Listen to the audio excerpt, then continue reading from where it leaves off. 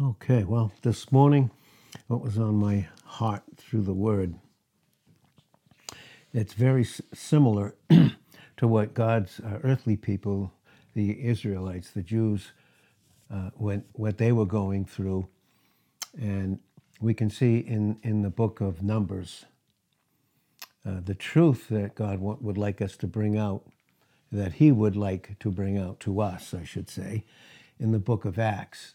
So we have in Numbers, of course, we know that He led the children of Israel in one night. He led them out of 400 years of bondage. They were in bondage under Pharaoh, who was a type of Satan, and Egypt was a type of the world. And for 400 years, they were in slavery and bondage to Satan in that world system in its type. And then, of course, as we said, in one night, He led them out. He led them completely out of bondage. And then they were in the wilderness, and that shows their history. And in their history, the history is brought out in Exodus and really in the types of their sacrifices in Leviticus. And then by the time you get to Numbers, it's showing what it was like for them as they were going through the world system, the wilderness, on their way to the promised land, where they could rest in all the promises that God would fulfill, and which He did in Christ. So in the book of Numbers, and we see the same thing in the book of Acts, what we see is there was amazing, even though he led them out and He set them free, and we've said this before, in one night God took Israel out of Egypt. But then it took Him a lifetime, like it is with us in our growth and our training. It takes Him all that time to take Egypt out of Israel, to take the flesh in our experience out of us. That's what the two things in Numbers for the earthly people, the Israelites, the Jews, and for us, the church, in Acts, especially starting in Acts, the 2nd chapter. They were let out. They were in slavery and just bitter bondage, and they were crying up. You can even see that in Exodus chapter 2 and verse 23. It says their cry went up to God by reason of their bondage. They were in just intense bondage. And when it says that, it wasn't even a cry of sorrow for the sins that had led them into the bondage. It's just that they were crying about what their sins had led them into that bondage and the effect that it had on them. That wasn't even in that sense, it wasn't even a change of mind or repentance, but it still came up to Him. He still heard their cry. And then, of course, he raised up Moses, who was a type of Christ.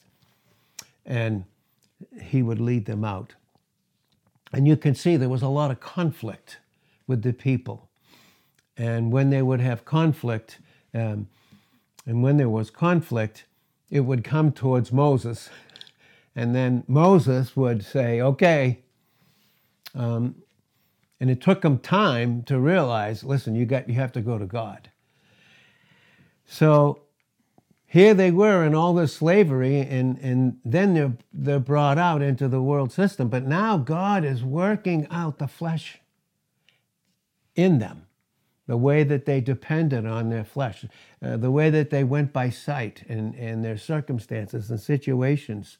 And He was trying to teach them that He was their guide in the midst of their circumstances, in their situations, in the book of Numbers, being the fact that He had delivered them out of unbelievable bondage, just like He has with us. I mean, He's delivered us from hell.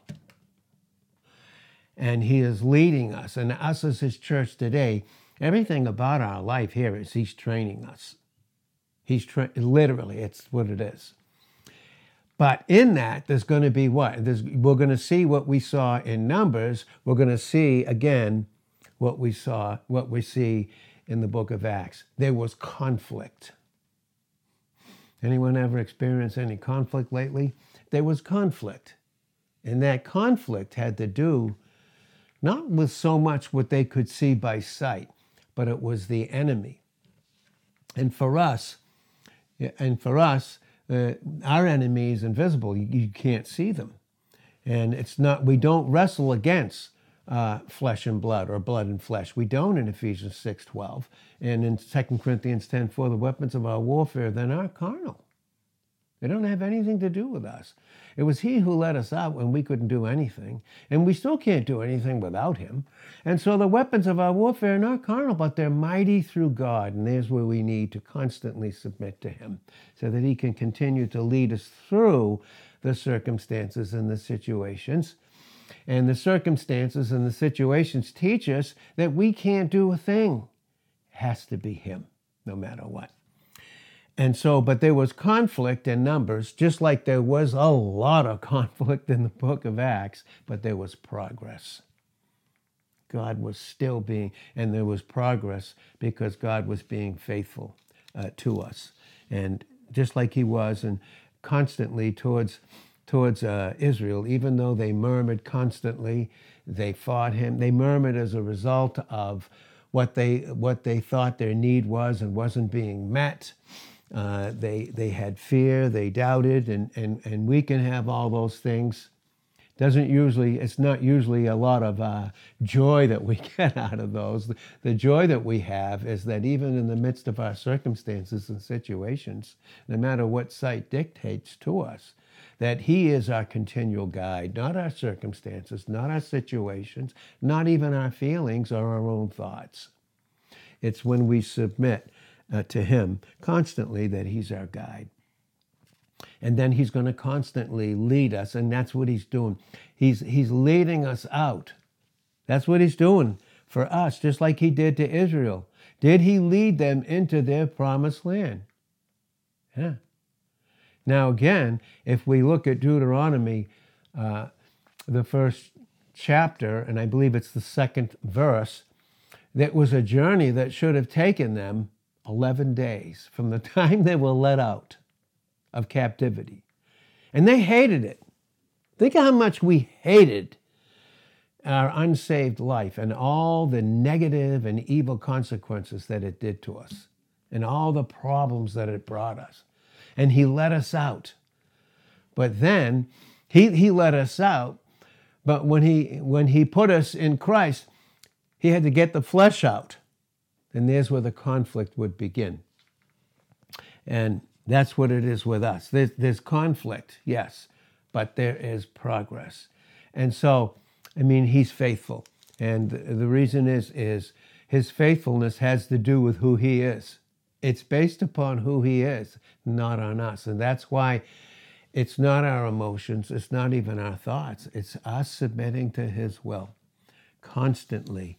So that in those little times that we do it, we don't do it enough. None of us do. But when we do, what do we experience? We experience progress.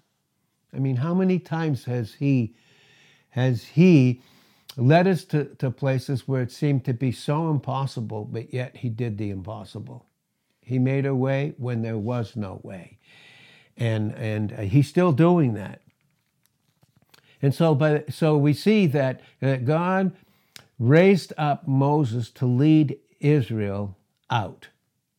And then through bondage, he led them out and constantly teaching them who they were in the eyes of God their Father, through Moses the type, and through the preaching and teaching of the word.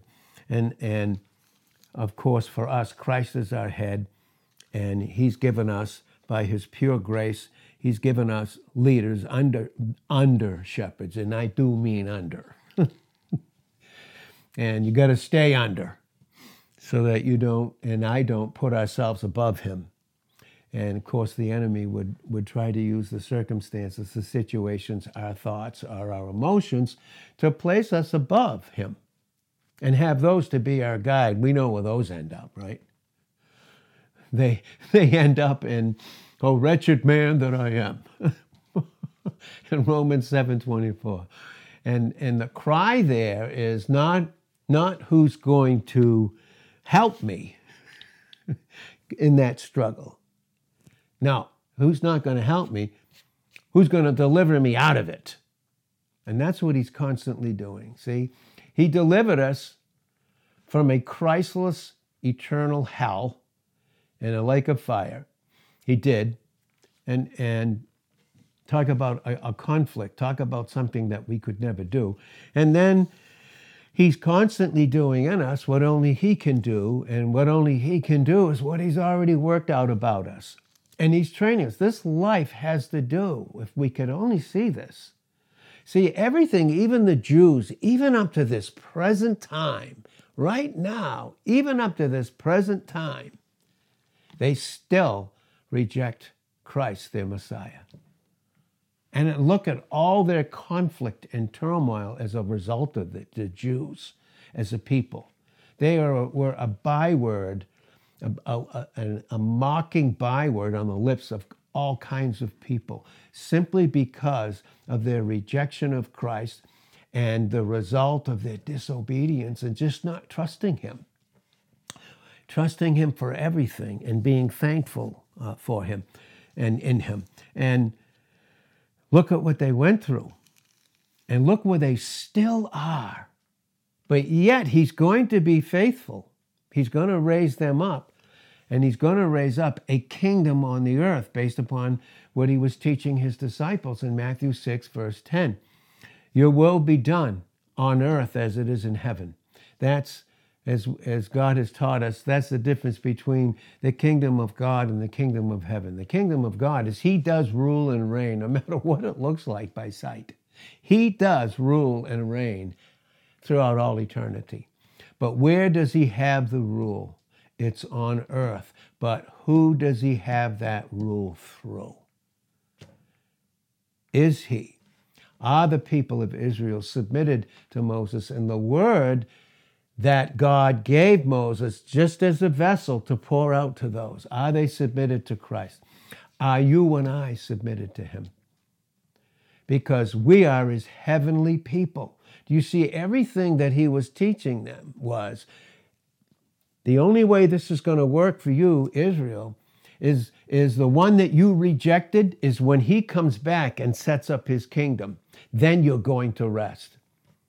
Same thing for us, only we are a heavenly people. Our life is not this earth. It isn't. The circumstances, the situations, the details of life, everything about us is he's training us to reign in the heavenlies for eternity. That's what he's doing. And there's where we have the book of Acts.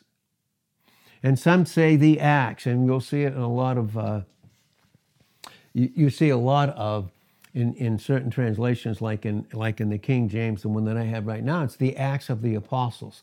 Really, that's not what it is. It is the action of Jesus Christ through those vessels. That's the book of Acts.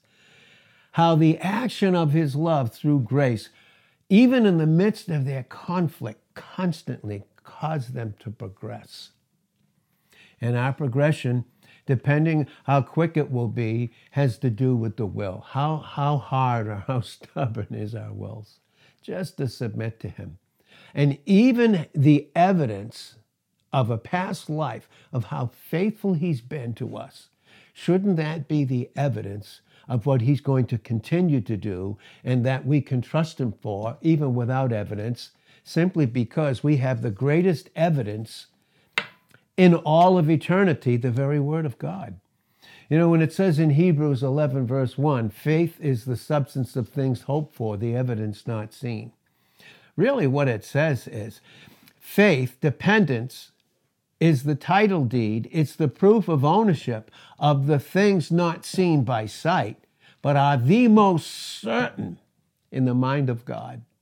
So that faith is not what some would teach, a leap in the dark.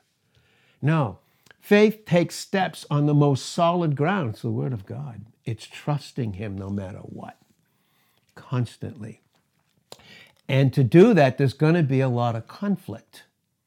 There's going to be a lot of conflict in our lives, and the enemy's going to give us all kinds of excuses, and an excuse outside the Word of God that's an imagination or a projection towards a believer in Christ. It's just nothing more than based upon a lie. Why we can't trust him. And forget all the evidence in our own life, all the history of his faithfulness in our own lives, to forget that and not trust him for the next step. Because that's what it is. So there's going to be conflict. There's going to be conflict constantly. Paul, he was Saul, and he was the Pharisee of the Pharisees, and we see that in Philippians, the 3rd chapter, and you look at those first 8 verses. He was their guy, a legalist of the flesh who rejected Christ and sought to please God based upon their flesh and what they would see in terms of even their rejection of Christ. And then Christ got a hold of him. He received Christ as his Savior instantly on that road to Damascus that day when he saw the brightness, even in a small amount of the brightness that was above the height of the sun at noon. And of course, he fell to the ground in absolute humility, the place where he could do absolutely nothing, and that's us. We can do nothing of any profit apart from him. To not believe him, to not trust him, honestly, experientially, is we don't go forward. We don't experience the very truth and the very life that he's made ours, that he is in each of us as a vessel. So once God got a hold of Paul, he was Saul, big in his own eyes. Saul means big. Everything was about him, you know. That's what his name was. That's what our name used to be. Everything was about us. And boy, if it didn't line up, well, our world was over. Because after all, doesn't everybody know who we are? Especially God. And he met Christ, and then he became Paul, little. He became little in his own eyes, so that his view would be the very Christ who's bigger and better than anything. And he always proves himself to be so much better and so much bigger than even we could even think of. But he has to, in his love, for us to experience the increase that came from heaven in John 3:27, Christ. And in John 3:30, he must increase, but I must decrease. And that's the book of Acts. It's the history. They were let out, Paul. And he considered himself, even as a Jew, he said, I'm like one born out of time. Basically, he was saying, I'm like an abortion. In other words, before the time when God would set up the millennial reign kingdom. He said that in 1 Corinthians 15:8. You know? But God got a hold of him. And then everything about him that he had to learn was about Christ. Christ's faithfulness, based upon himself. And that's why he doesn't fail. That's why God does not fail us, because it has to do with himself. For him to fail us, he would have to fail him who loves us. That's why even in Titus, in 2 Timothy 2, verse 13, even if we abide not faithful, he abides faithful. He can't deny himself. You know, there will be conflict, and the conflict is to cause us to deny him. And to make that our emphasis. To make that our emphasis. But even if we abide not faithful, he abides faithful. Right? He can't deny himself. You know what it is that he doesn't deny himself about us? How much he loves us. How much he loves us. And that's the book of Acts. That's the lesson. That's the lesson that we're learning and growing in. We're learning and growing in. And through that. And he's training us for an eternity of intimate fellowship that is just going to be incredible. It's going to be beyond anything that we could even imagine. And again, as God has led us to understand in Revelations 2 and verse 17 with 1 Corinthians 13, verse 12. 1 Corinthians 13, verse 12, and I'll just read that. And this is the whole book of Acts, and this is the conflict that we're in. Because we're on our way to our promised land. It's Christ himself who fulfilled all those promises. So in 1 Corinthians 13, this is what it says in verse 12. It says this, "For now we see through a glass," what? Darkly. It's like a riddle. It's like, we're trying to see ourselves. And the way that God has taught us here, we see through a glass. The glass, in this sense, is they had brass. They didn't have glass back then. So they had these brass where they could see a reflection of themselves. It wasn't a perfect one, but it was the best that they had. And then darkly, they could see it darkly, but they didn't get a full view of themselves. What this is teaching us right now is in the midst of this conflict and still this progress, we're on our way, and everything about our life that he's training us for right now has to do with, for now we see through a glass, we see our proper image through the reflection and reality of the Word of God. And darkly is by faith. It has nothing to do with sight, how we evaluate. Remember those three systems of perception. There's rationalization, there's reasoning. That's why in 2 Corinthians 10:4, the weapons of our warfare are not carnal, but they're mighty through God to the pulling down of strongholds, casting down imaginations. And imaginations, there's all these images, these false reasonings,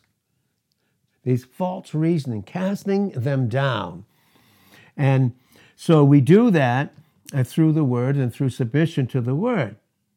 But then, look at what it says. But then, when? Face to face. Right? Face to face. That's what he's preparing us for. He let us out. We're going through, and he's going to lead us to a heavenly place with him as individuals, and we will have corporate fellowship, but nothing replaces the depth of the intimate fellowship and a history with him that he's preparing us for. It's not about time. It's not about time. Listen, the enemy constantly, the temptation of the needs and sight and all this that we think we need has to do with time. We're not products of time, products of eternity. We're just passing through in 1 Peter 2:11. Passing through time. I have not enough time, not enough money, there's no time. That's what he's trying to convince us of. But then face to face, that's eternity. But then face to face. Now, what is now? Now I know in part. And because we know in part, isn't it essential for us to trust him who let us out? I mean, he's already taken care of our eternity. That's done. We have eternal life in Christ. In 1 Peter and in 1 John 5:11, we have eternal life in us. We're sealed by the Holy Spirit. In 2 Corinthians 1 and verse 22, sealed, stamped with his love that says, mine. God for you, who against you? Romans 8, verse 31. And so the enemy wants to use time and the lie of it in reasoning that somehow now this is against you. No, it's not. He's leading us right through. Read Psalm 23. Yea, though I walk through the valley of the shadow of death, I will fear what? No evil, because there's no fear in his love. In 1 John 4, verse 18. And that's through the word, the love of his Son, that he's leading us to himself. For now I know in part, but then will I know even as also I am known. Wait till we see God. We're going to have a history in Revelations 2, and this is what 1 Corinthians 13, verse 12 is teaching us. And this is what it's teaching us. Each of us as an individual. You individually have to trust God. No one can do that for you because, listen, no one can do that for you because no one's done that for you as an individual but Christ. Nobody can do that for you. But in Revelation 2, verse 17, it's very, very interesting. He that has an ear, do you have an ear? What is the ear gate for? It's to receive. It's to hear, to receive, and have a right perception and understanding of what this life is all about. This life is details. Our life is Christ in Colossians 3, verse 4. Our life is not the time, the details of time. That is not our life. If we look at it like that, then we will enter into all kinds of fear, doubt, and worry. But Christ is our life, who's leading us through the details, through the circumstances and the situations, and they are not our guide. He is our guide. Furthermore, he's promised to be our guide in Psalm 48, verse 14, until the day of death, which is the entrance into him, into our history with him in the most individual way. So it says in Revelation 2:17, he that has an ear, let him hear. What does that have to do with? Let, the will. Submit. Don't allow sight. Don't allow the lies of the enemy, the lies of the flesh to guide you. I can't do this. I can't do that. Well, the fact of the matter is we can do nothing without him in John 15, 1 through 5. But with him, in Philippians 4:13, I can do all things. The enemy says you can't trust God for this. The enemy says, no, see how you feel. That's to guide you. Your circumstance, your situation, what you see. No. Faith. Faith is the substantiation, the title deed. It is the very proof of the things that we trust him for are ours because he's made himself ours and he's made us his. To never leave us nor forsake us. In Hebrews 13:5, triple salutation brought about in all the way. In Joshua 1, verse 3, every step you take, I'm going to be with you. Like I was with Moses, I'm going to be with you. I'm not going to leave you or forsake you. Joshua 1:3, every place that your foot steps, that I've given to you when we trust him, when we honor him, when we reverence him. And we can see he'll not fail us nor forsake us in Joshua 1:5. And has he not commanded us, 1:5 through 9 in Joshua, to be of good courage, to trust him, and for him to lead us, and then him through us to lead others. He, in Revelations 2, verse 17, he that has an ear, let him hear what the Spirit says unto the church. By the way, it shouldn't say churches there. It's really local assemblies. There's one church, many local assemblies. To him that overcomes, have we overcome in our position? Have we? How about our experience? Is my experience the equal? Yes, there's conflict, but is there progress? There is. You and I have that history. To him that overcomes will I give to eat of the hidden manna. The hidden manna is what he did for us, maybe when no one else knew. No one else knew. No one else heard the groans that we groaned to him. But the Holy Spirit did. God did in Romans 8, verse 26. Jesus heard them in Romans 8, verse 34, and he was interceding for us immediately, instantly, even before in his anticipative love and his prevenient grace. He was constantly doing that. But he that overcomes will I give to eat of the hidden manna. The hidden manna in Isaiah 45, verse 3, I will give you the treasures of darkness. Your circumstances, boy, did it look dark, didn't it? But he had treasures for you in that dark place. All kinds of treasures. Him himself. Because that's where all the treasures of wisdom and knowledge are hidden in Christ. In Colossians 2 and verse 3. And he's that treasure in 2 Corinthians 4, verse 7, in you to never leave you nor forsake you and I. And so I will give to eat of the hidden manna. Isaiah 45, verse 3, I will give you the treasures of darkness in hidden riches in secret places when no one else knew. But God was forming you for an intimate fellowship with Christ in time for all eternity. Is it worth it? Is it worth it to have the sufferings of time to experience the joys of an eternity? In Romans 8:18. If we suffer with him in 2 Timothy 2, verse 12, we'll reign with him. We reign with him.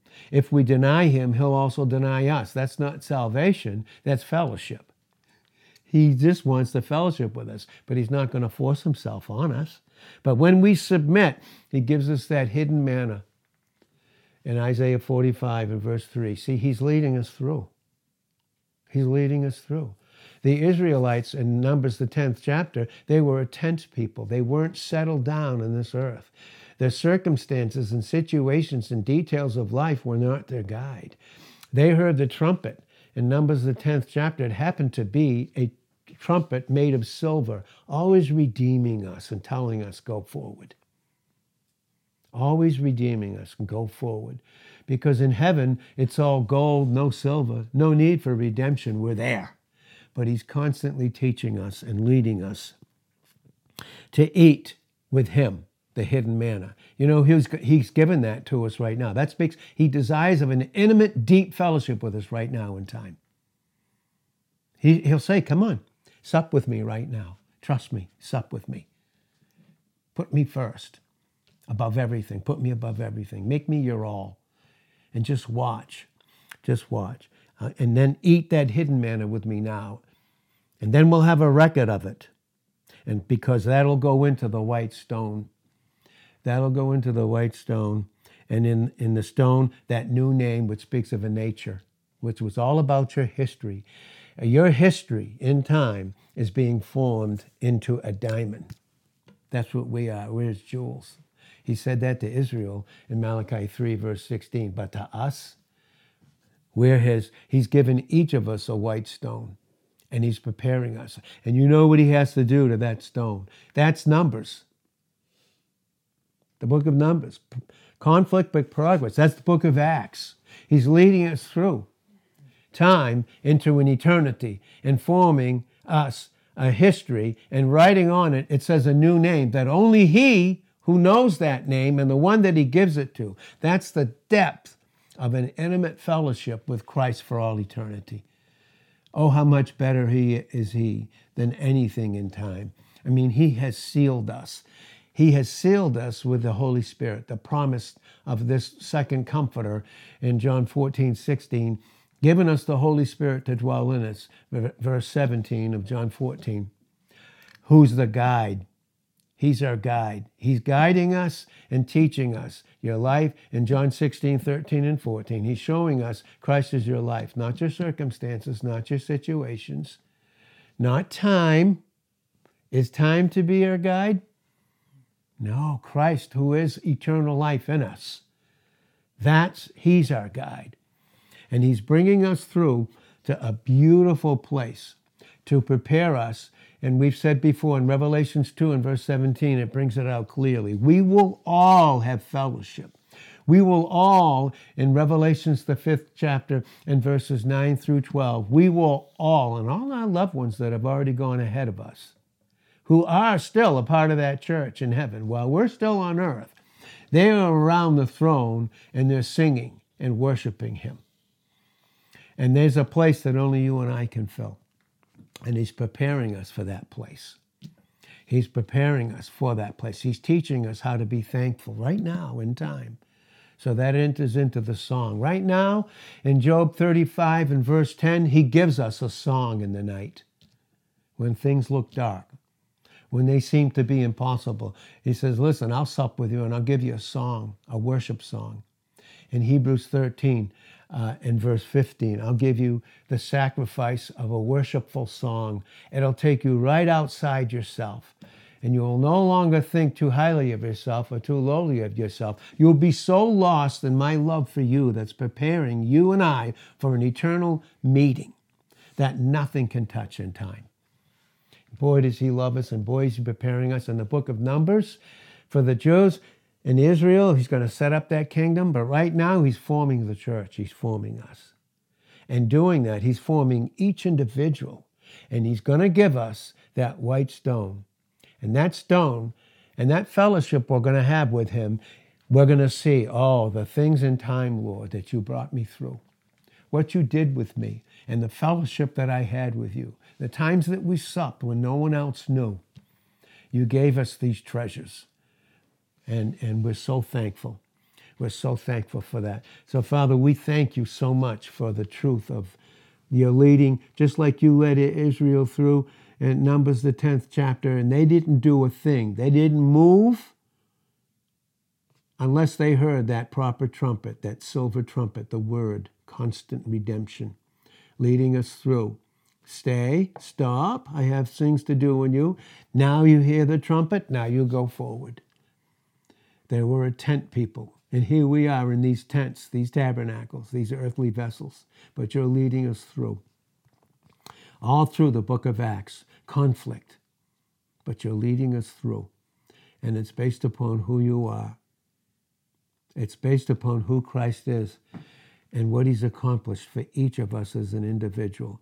And Father, I just pray in this conflict, yes, we get tired, we get weary, and we get weak, but you are so faithful, Lord. And you've given us your love, just like you did to John, the beloved apostle, where he could lay his head on your breast, Lord. And we need to do that in the busyness. Times, I thought of it this morning, time is more busy on this earth than it's ever been because it's rushing towards eternity. And the enemy, he only has but a short time in Revelations 12:12, and he comes in and wants us to live according to that time. But we have eternity. We have Christ in us. That's the issue. That's the issue. And I just thinking of the busyness. Getting those that are Christ to be so busy they can't rest. And Father, we always have your heart, no matter where we are, no matter what we're doing. We can still lay our head on your breast and hear every heartbeat that says, I love you. I'm in control. I have you. I'll never leave you nor forsake you. I will never leave you nor forsake you. I won't leave you in the lurch. I'm leading you and proving it with my love. I'll never leave you nor forsake you, and I'm leading you to a place where we can fellowship for all eternity based upon the history of time that revealed that he was always for you and I. In Jesus' name we thank you. Amen.